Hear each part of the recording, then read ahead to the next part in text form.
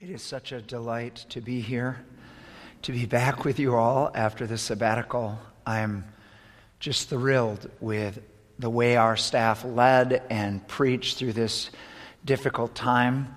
I especially enjoyed Dave had a story time a couple weeks ago, and so I wanted to have a story time today. So at the end, I want all the kids to know that there's a story coming, a story I wrote that I want to tell at the end of this service. Before we get into the text, just to be obedient to the Lord, I want to do something. If you are at home and you are experiencing symptoms, either coronavirus symptoms of fever, cough, hard to breathe, or you are experiencing other types of disease, virus, pain, I would like you to just open your hands right now. We call this the receive position. And I really, this is not where we do something. This is where Jesus does something. So I just want you to relax and just open your arms like this in childlike faith right now. I just want to pray a very brief prayer for you.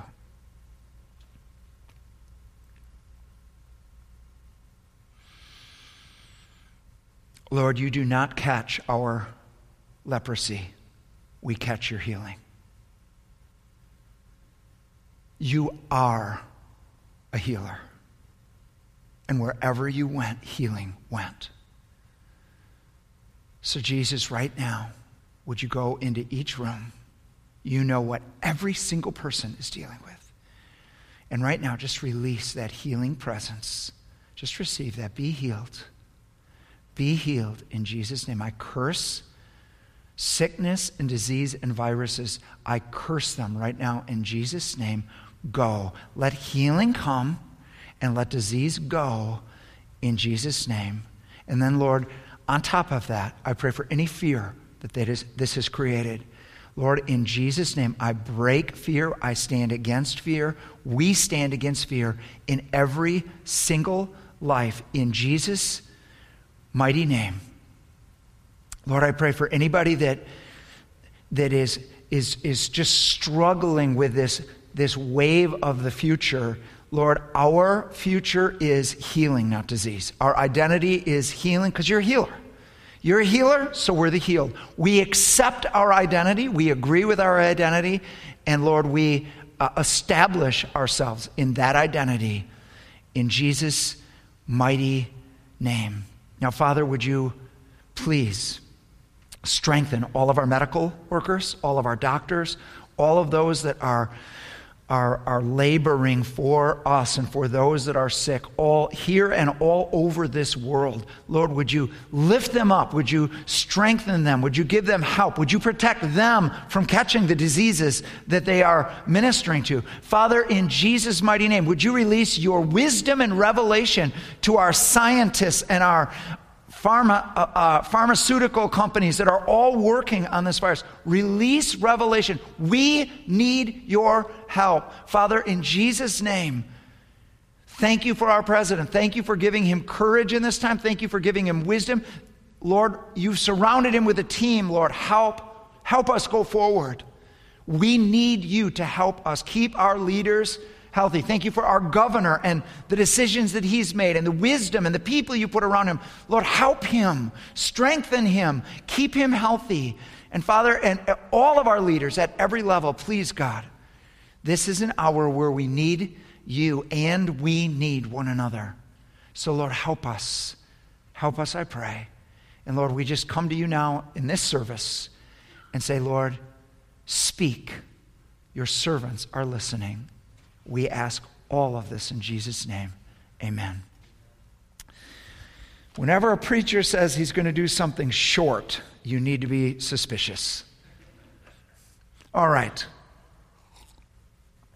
This is Palm Sunday, and so I'm going to be reading a text that'll come up on your screen from Matthew chapter 21. The title of the message is Deepening Our Faith. If you're one that takes notes, Deepening Our Faith, the text, Matthew 21, 7 through 13. They brought the donkey and the colt and placed their cloaks on them for Jesus to sit on.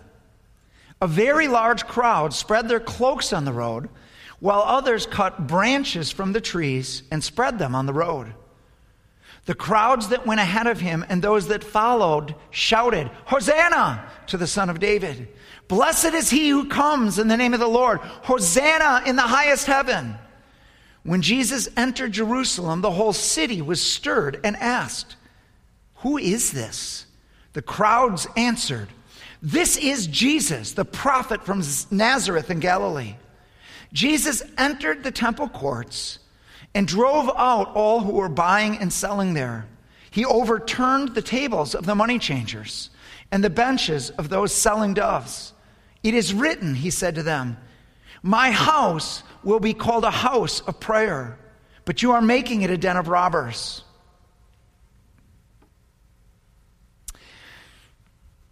This event revealed two things.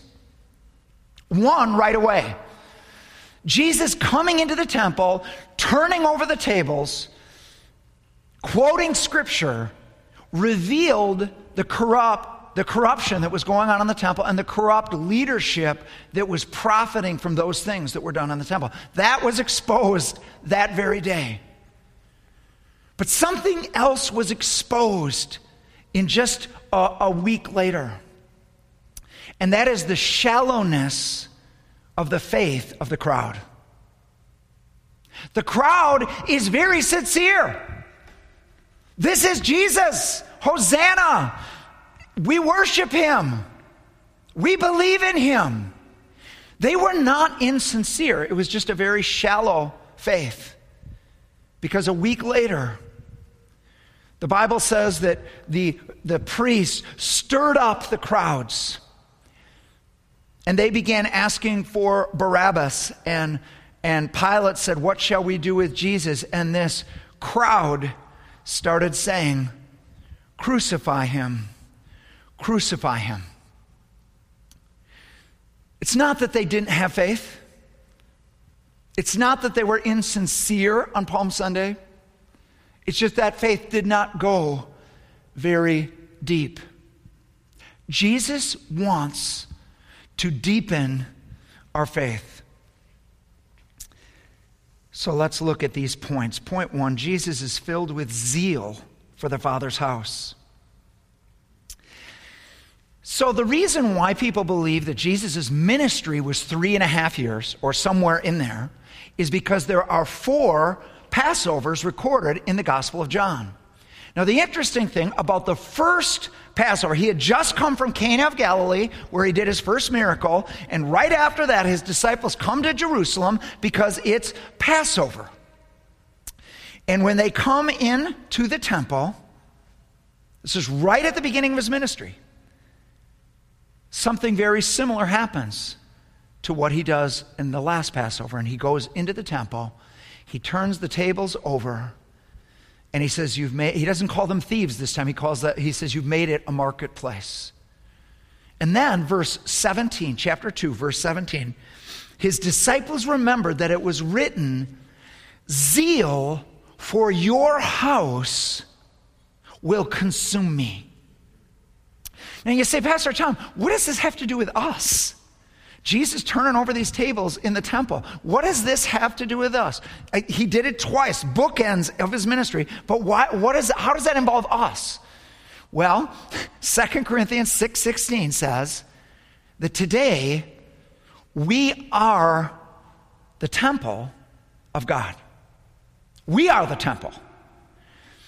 And Jesus feels zeal over his Father's house. If you've given your life to Jesus Christ, if you've asked Christ in your heart, then God has taken you up on your prayer, and you are part of the temple now, and he has zeal over you and I. Listen to this. This is Exodus 34:14. "You must worship no other gods, for the Lord, whose name is jealous, is a God who is jealous about his relationship with you." Exodus 34:14, that's out of the New Living Translation. Here's the problem with God. He can't turn it down.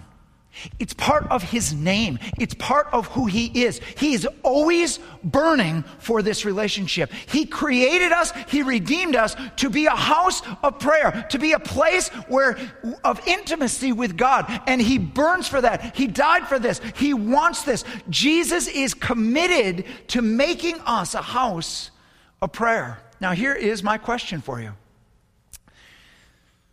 Has anybody felt recently like all of the tables have been turned over? Think about the temple that day. Everything's ordered. They've got the money box here. They've got the animals here. They've got lines coming. And then all of a sudden, Jesus comes in, and all of a sudden, everything is confusing. There's tables flipped over. There's money everywhere. Animals are running. It is like mass confusion.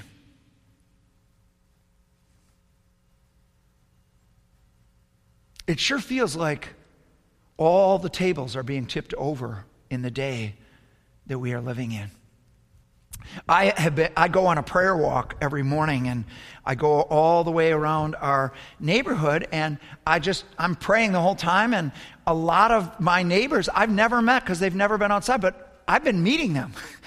I've been meeting them there because they're outside, they're at home, they're in their, in just the last 5 days, I've met 3 different neighbors, and we chat. I hear their name, they get my name, we talk about things, and we talk about what's going on. What exactly is going on? I like to ask people questions. And here's the question. You know, we have written on our money, "In God We Trust." And I wonder at this time if maybe God is taking our trust out of everything else we've been trusting. Maybe we haven't been trusting. Maybe we've been trusting everything but God. Maybe we've been trusting money. Maybe we've been trusting government. Maybe we've been trusting ourselves. But even though just because it's on our money doesn't mean we're doing it. And maybe God's shaking everything so that we get back to trust God, because I think everybody feels like the answer for our current situation is bigger than us. It's bigger than man. It's bigger than a government. It's bigger than a new program. We need God to do something. And one of my neighbors said, "Yeah, that sounds about right." Another one says, "You know what? We've actually been talking about that at home." But here's the interesting thing. I told them who I was, and I'm a pastor. Would you mind if I prayed for you? And they were more than happy to have me pray for them. They told me what they wanted prayer for. I prayed for them. They didn't resent that. They said, "Thank you. Thank you." God is shaking things. He's turning our hearts over. And there's something that he wants at this time. And that's point 2. Jesus wants to realign us with God. When the book of Revelation was written, there was a crisis going on, especially in the church. Domitian was the emperor, and there was an empire-wide persecution of Christians, and that is why John is on this island called Patmos. It was a prison. He's on this island on Patmos, and that is where the book is written from. And I just think it's interesting because John is a pastor over a whole bunch of people, but he can't meet with them. He is isolated from them, but God is still with his people, and God has a message for his people through John. And so Jesus comes and he says that he's got a message that he's going to give John. I don't know how John got it out there, but John got that message out there, but it wasn't John's message. It was Jesus' message. And it was Jesus realigning the church. Every church starts with these words: I know. I know the good things you're doing. I know the bad things. I know what's wrong. I know, and I know what is going on. I know you. No one else knows you like I know you. You might be able to fake each other. You might be confused even yourself of what's going on in you, but I know you. I know what is going on inside you and around you. And he encourages them In all 7 churches, he gives an encouragement, and then he gives an adjustment. Here's where you're out of line. And the word is repent. Repent. I'm using this time to bring you back into alignment.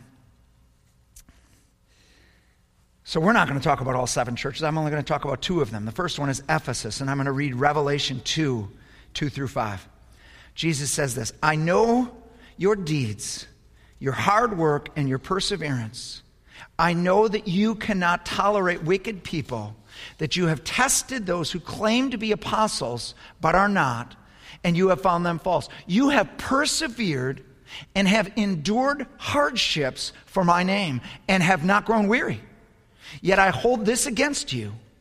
You have forsaken the love you had at first. Consider how far you have fallen. Repent and do the things you did at first. If you do not repent, I will come to you and remove your lampstand from its place.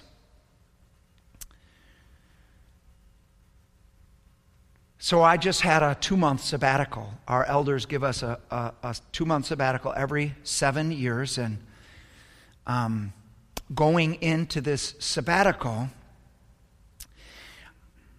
I knew that something wasn't right.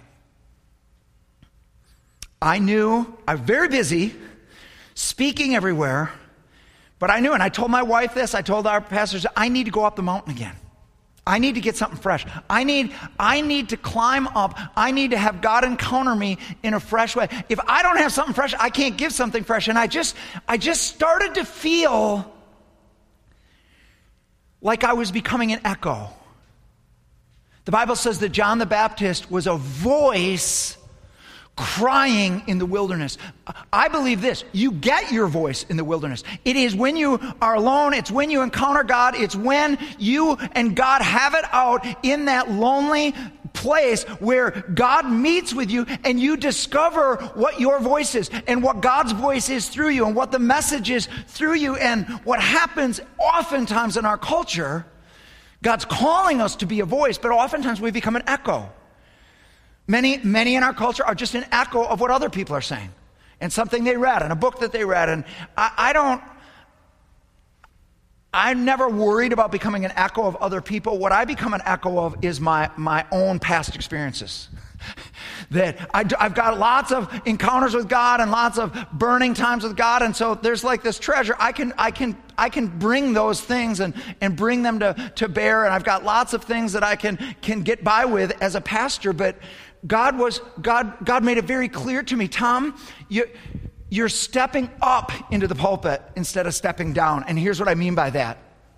Whenever my life, and I know I'm going to speak, I take speaking very, very seriously. Whenever I feel like I have to step up to the pulpit and God, please help me, please anoint me, please give me something. And he's been very faithful to do that. But God's plan was not for me to step up to the pulpit. He wants me to step down. He wants the main event to be me and him, intimacy with him, that I am walking in the Spirit, that I am filled with him, that I'm filled with his glory, that I am delighting my heart in the Lord. And oh yeah, I've got to speak now. Okay, I'll step down from that, the real prize, to now minister from that place so that it is overflow. So I was on a mission to meet with God. I started at the beginning of this year reading a book by A.W. Tozer called The Knowledge of the Holy. I've read the book several times. It's one you need to pick up every couple of years, but it's on the attributes of God. It's who God is in himself. Who God is apart from what he's going to do for us or what he's done for us or what he's promised to us. It's not about us. It's about him. Lord, I want to see you. I want to seek your face. Bring me higher. During the sabbatical, I've been studying revival, and I was reading this out of one of the books. I was reading about Jonathan Edwards.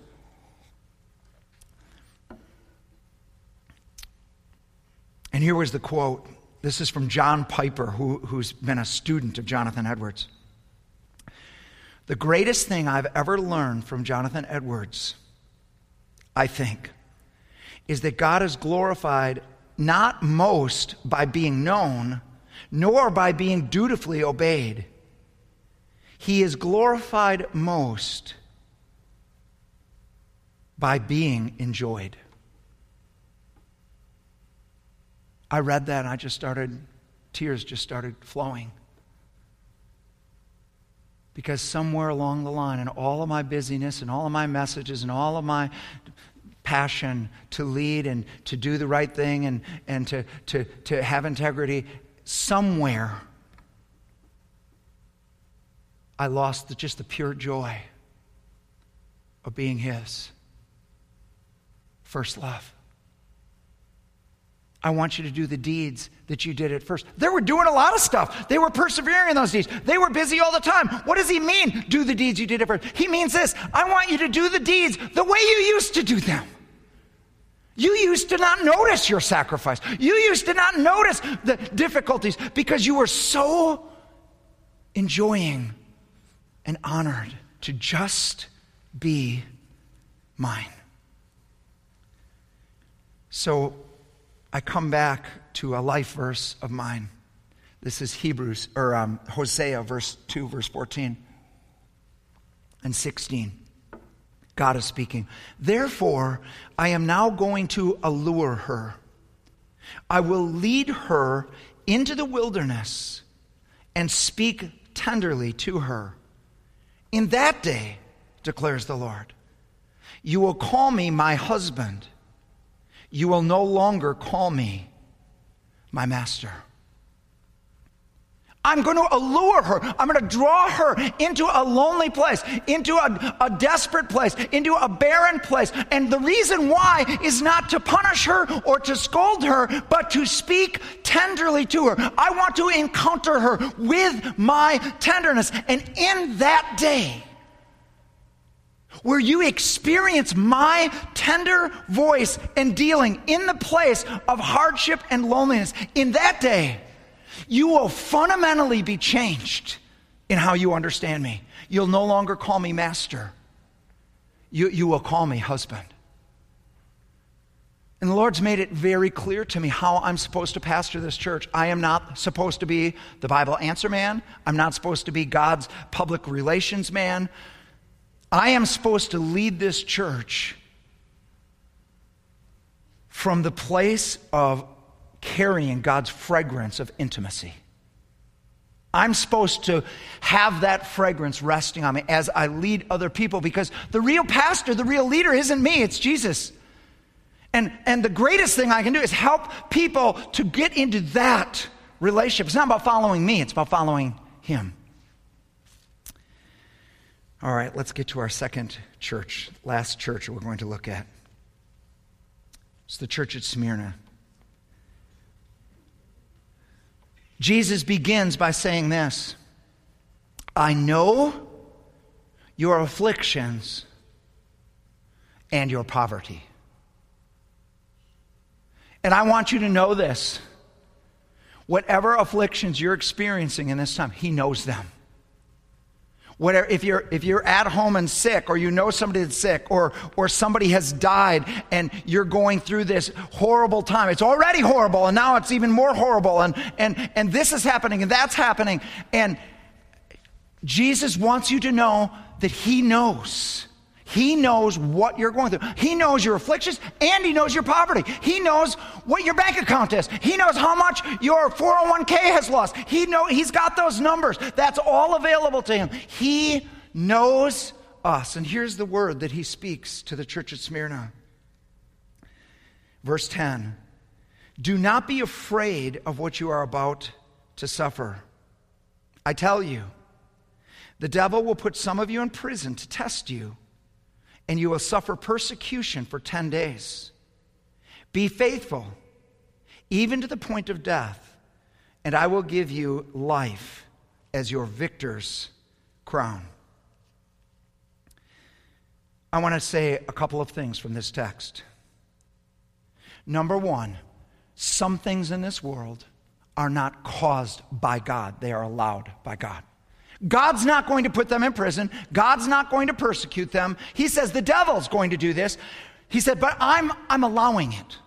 Everything that happens is not what God is doing, but it certainly is what God is allowing. And now in the case of the coronavirus, God does not cause disease, friends.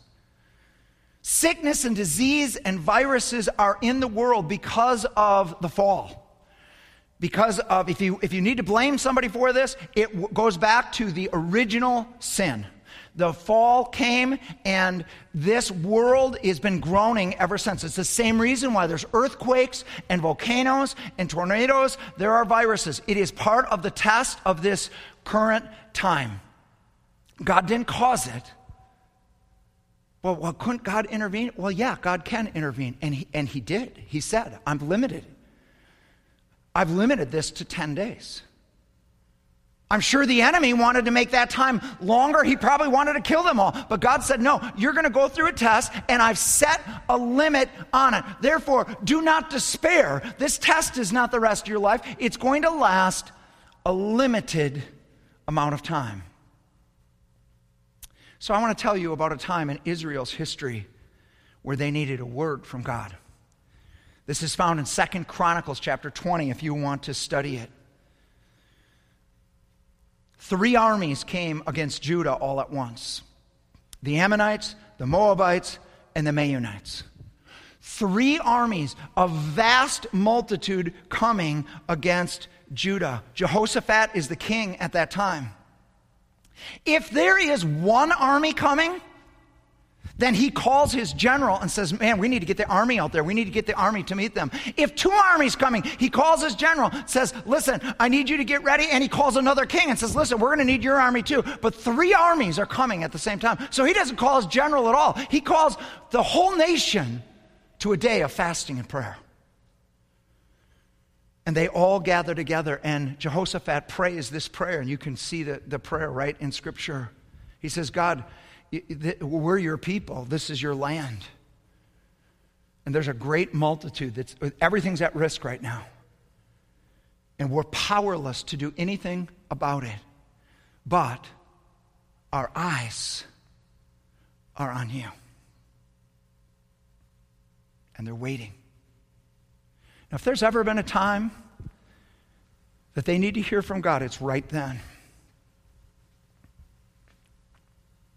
3 armies coming in. If they lose that war, let me just explain what happens to them if they lose the war. All the men get killed, and all the women and children become slaves. They need to hear God. They need God to come in their midst. They need something only God can do. They don't need opinions. They don't need a sermon. They need to hear God. Certainly God was speaking personally and comforting them, I'm sure, but they needed like a word for the nation. They needed something that was from God, that was beyond human opinion and statistics and what people thought about stuff. And God spoke in the middle of that one-day fast. The prophet's name is Jehaziel. And here was the word. Do not be afraid and do not be discouraged. This is not your battle. The battle is the Lord's. Tomorrow, he says, stand firm and go out and face your enemy. The Lord's given you victory.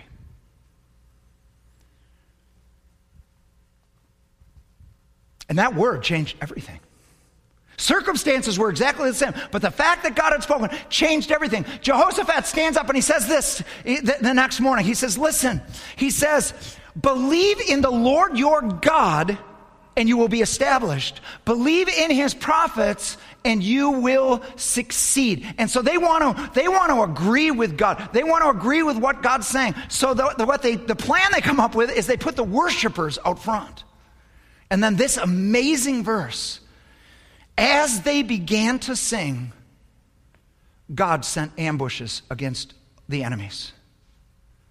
As they began to sing, as they believed God, as they took up the song, God sent ambushes and won that victory. Just an amazing story.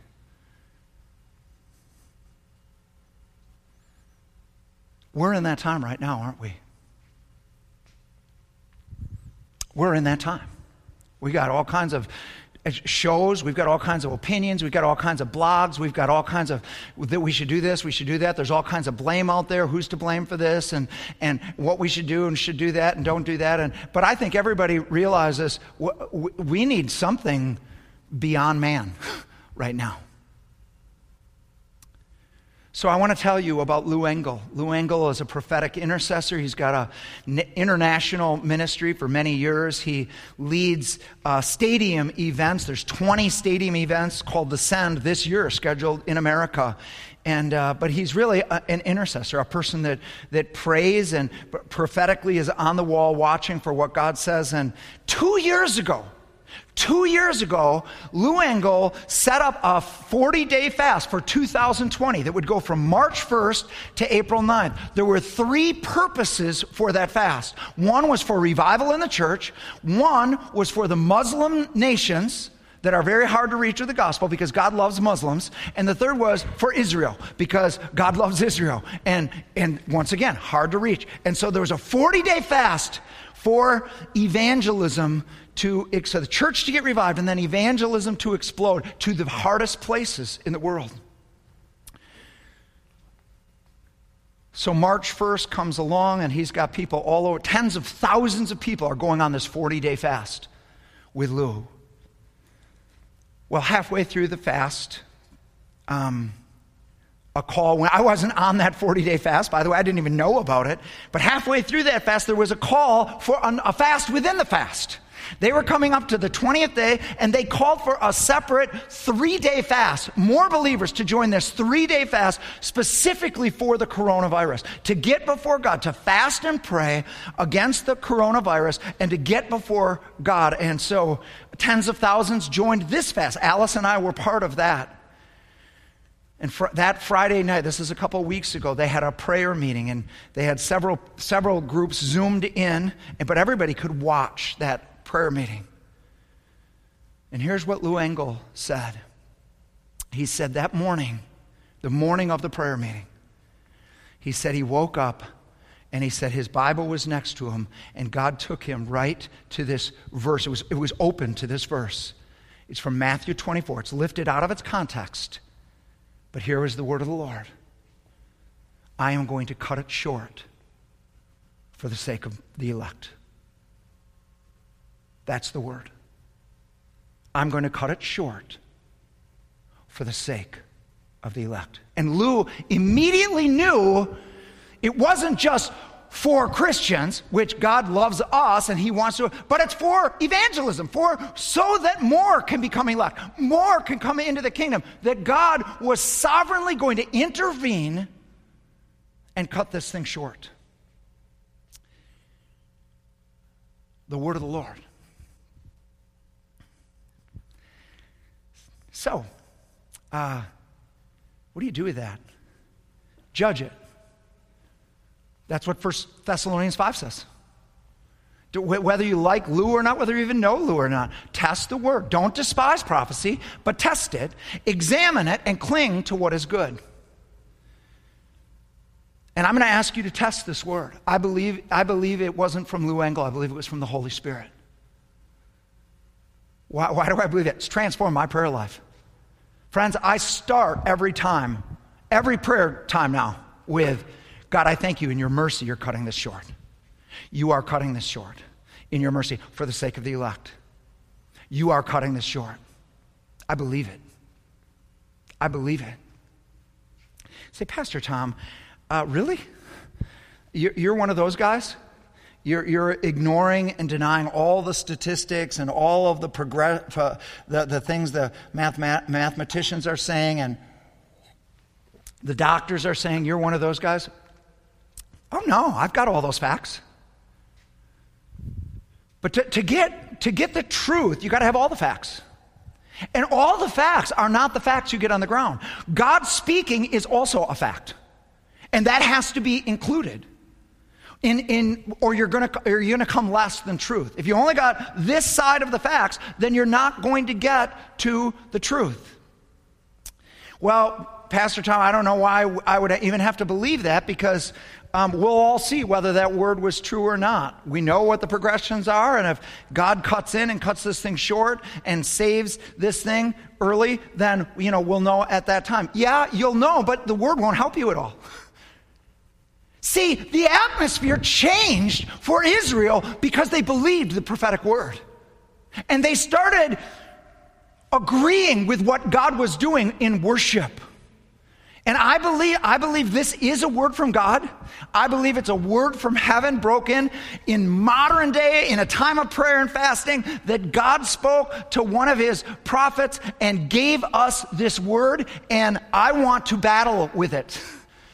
I want to worship with it. I want to sing. Folks, this is not time to hide in our closets in fear. This is time to go out and face your enemies. Not outside, but face your fears.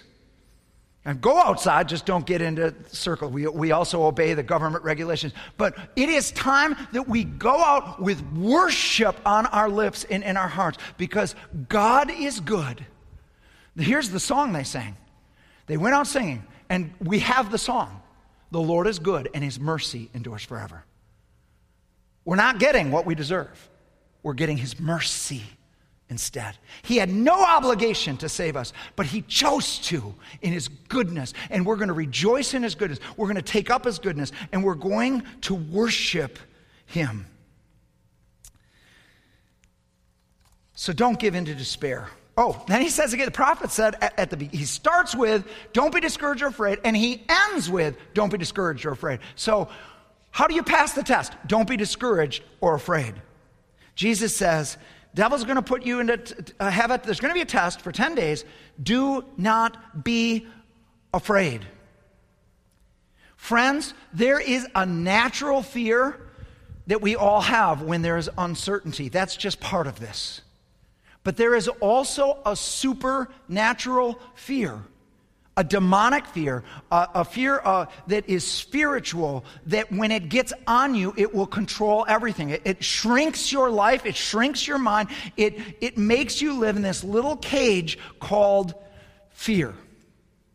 So I have heard President Trump say at least 3 times, we are fighting an invisible enemy.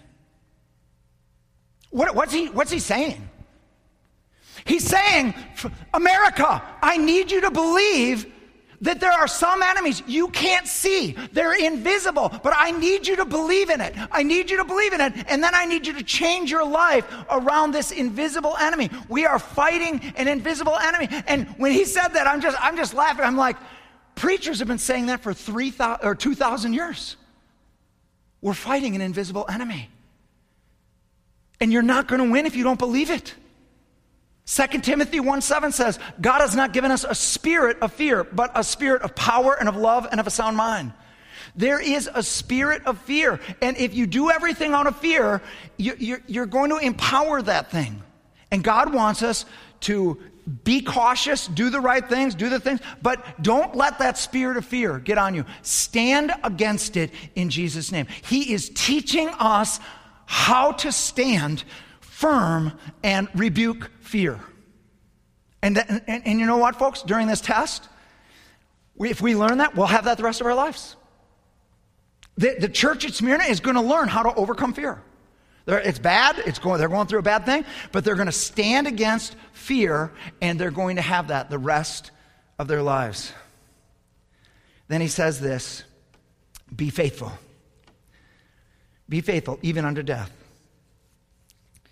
God wants to bring us back into alignment with faithfulness to him. I want to read to you from Joel chapter 2. Even now, declares the Lord, return to me with all your heart, with fasting and weeping and mourning. Rend your heart and not your garments. Return to the Lord your God, for he is gracious and compassionate, slow to anger and abounding in love. And he relents from sending calamity. Who knows? He may turn and relent and leave behind a blessing. Have you noticed what we're all doing now all the time? Washing our hands, washing our hands, washing our hands. We're supposed to be clean. We're washing our hands. Do you know what I believe God is speaking to his church right now? It's time to clean our hearts. It's time to take cleaning our hearts seriously. Don't just rend your garments. Rending your garments. They would do that when they were as a show of repentance. They would take their garment and they'd rip the garment and they'd put ashes on their head. And God's like, guys, no. You need to rend your heart. This isn't about your garments. This is about your heart. This isn't about you having a rend the garments service. This isn't about you singing rend the garment songs. This is not about you repeating the rend the garment prayer. I need this to be real. I want to go to your hearts. I want to readjust your hearts. I want to realign your hearts. I need you to ask questions during this time about your own faith. Maybe your faith has been like the faith of the multitudes when Jesus came in. It's sincere and you're worshiping, but there hasn't been the depth that God wants. And God's saying, I want you to realign. I want you to come into agreement with me, and I want you to realign your heart. This Tuesday night, for City Church, I'm inviting our whole church to fast this Tuesday until prayer meeting. You can eat after prayer meeting, but I'm inviting you to fast this Tuesday, and then to come by Zoom to the Tuesday night prayer meeting from 6:30 to 8. It's called A Walk to the Cross. We're going to look at Mary's faith. We're going to look at Judas's betrayal, Peter's weakness. We're going to look at Pilate's dilemma, and we're going to look at Jesus' suffering. And I've got 5 devotionals that I'm going to read. Then a pastor's going to pray over each section. Then there's a song for each section. But at the end of each devotional that I read, there's questions about us, questions about our faith, questions that we don't normally ask. We just keep going on and we just assume it's good. And God, the Holy Spirit, wants to expose things, not to condemn us, because He wants to take us deeper. He wants to produce things in us that weren't there before. By His grace. It's a time that Jesus is realigning the church and bringing us back to faithfulness. He is the God who relents from calamity. God wants to relent from calamity. And he's called this fast and this prayer time because He wants to relent. And who knows if He won't leave a blessing behind. And here's what I believe the blessing God wants to leave behind after this test is over. That we're realigned, that we're maybe aligned for the first time, that we're deeper than we have ever been. Here's our part in realigning. I'm almost done. We're going to have story time. Revelation 3:20, Jesus says this, "Here am I. I stand at the door and knock. If anyone hears my voice and opens the door, I will come in and eat with that person, and they with me." Pastor Tom, Jesus just came in and started turning tables over when He was on earth. Why doesn't He do that with us? He doesn't. He just knocks at the door. He has allowed our economy to be turned over. He's allowed life circumstance to be turned over, but He won't do that for you. He'll just knock. He'll just knock. He uses stuff to get our attention. But to be aligned, you've got to say, Jesus, please come in. Come in. Come in. He says, those who I love, I discipline. Be zealous and repent. All right. So I'm going to ask the worship team to come, and I'm going to read a story, and then they are going to do one song. During that song, I'm going to encourage you, if you haven't already done this, to get communion ready for your house. Because after that song is over, I'm going to have a prayer of alignment for all of us, and then we are going to receive communion together, and we want you to be part of that. So, here we go. Story time. I promise this. Here we go. Story time with Pastor Tom. There was once a man who was both wealthy and good. He and his beloved wife had stores worldwide and were known to be generous and caring employers. They knew all of their workers by name, took care of their present needs, and had an incredible retirement plan for them. When she became pregnant, they were overjoyed. But when she gave birth, tragedy struck. She lost her life as she gave birth to a son. The man who was now a father, didn't resent his son, but valued him all the more. He knew he would see his wife again in heaven, but felt he could also see her in this son who she gave her life for. As the son grew up, he was the delight of his father. They ate 3 meals a day together and talked about everything. There was no question his son asked about his mom or himself that he did not answer. Sometimes he would take his son on business trips with him because he wanted his son to learn the business and to learn his heart for their employees. He made it clear to his son that this empire belonged to the family and that his desire was for his son to be in partnership with him. The son felt so honored and blessed to be carrying his father's name and to be born into such opportunity. But then something happened in the relationship. The son started missing meals, and even those he came to weren't the same. Even though they shared the same house, they rarely had heart-to-heart talks anymore. Whenever the father brought this up, the son assured his father that he still loved him, but he was busy. The problem got so bad that almost all of the son's communication came when he needed something. Dad, I need money. Dad, I need the car. Dad, I need you to go shopping for these things I need.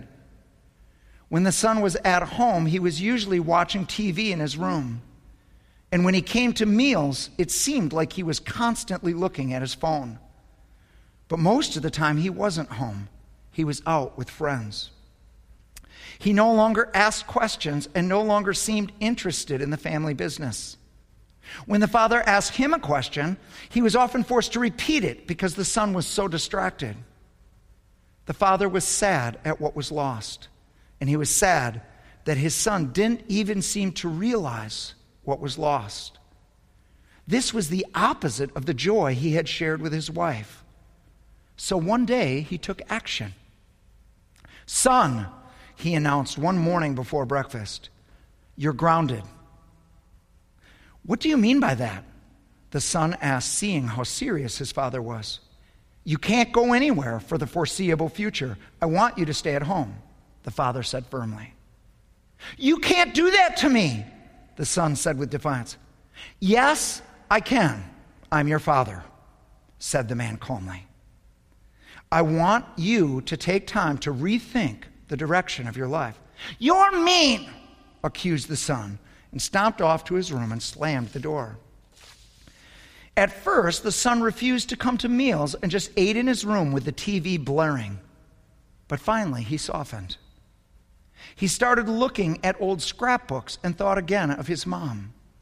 He started coming to meals again and asking questions, and pretty soon, the meals were the highlight of his day. One day, the father told him he wasn't grounded anymore, and the son was shocked by his own response. "Father, thank you for grounding me," he said. "I feel like I had lost something that has now been regained. Would you please forgive me for my bad attitude at the beginning?" The father smiled and said, "Of course." After a moment, the son asked, "What if I lose what I've regained again now that I have my freedom?"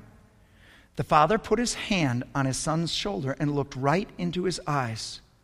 "As long as you make our meals together a priority, you will protect the joy of our relationship." What the son then said was surprising even to himself, because he knew in his heart it was the truth. "Father, please promise me that if I ever get off track in the future, you will ground me again." The end.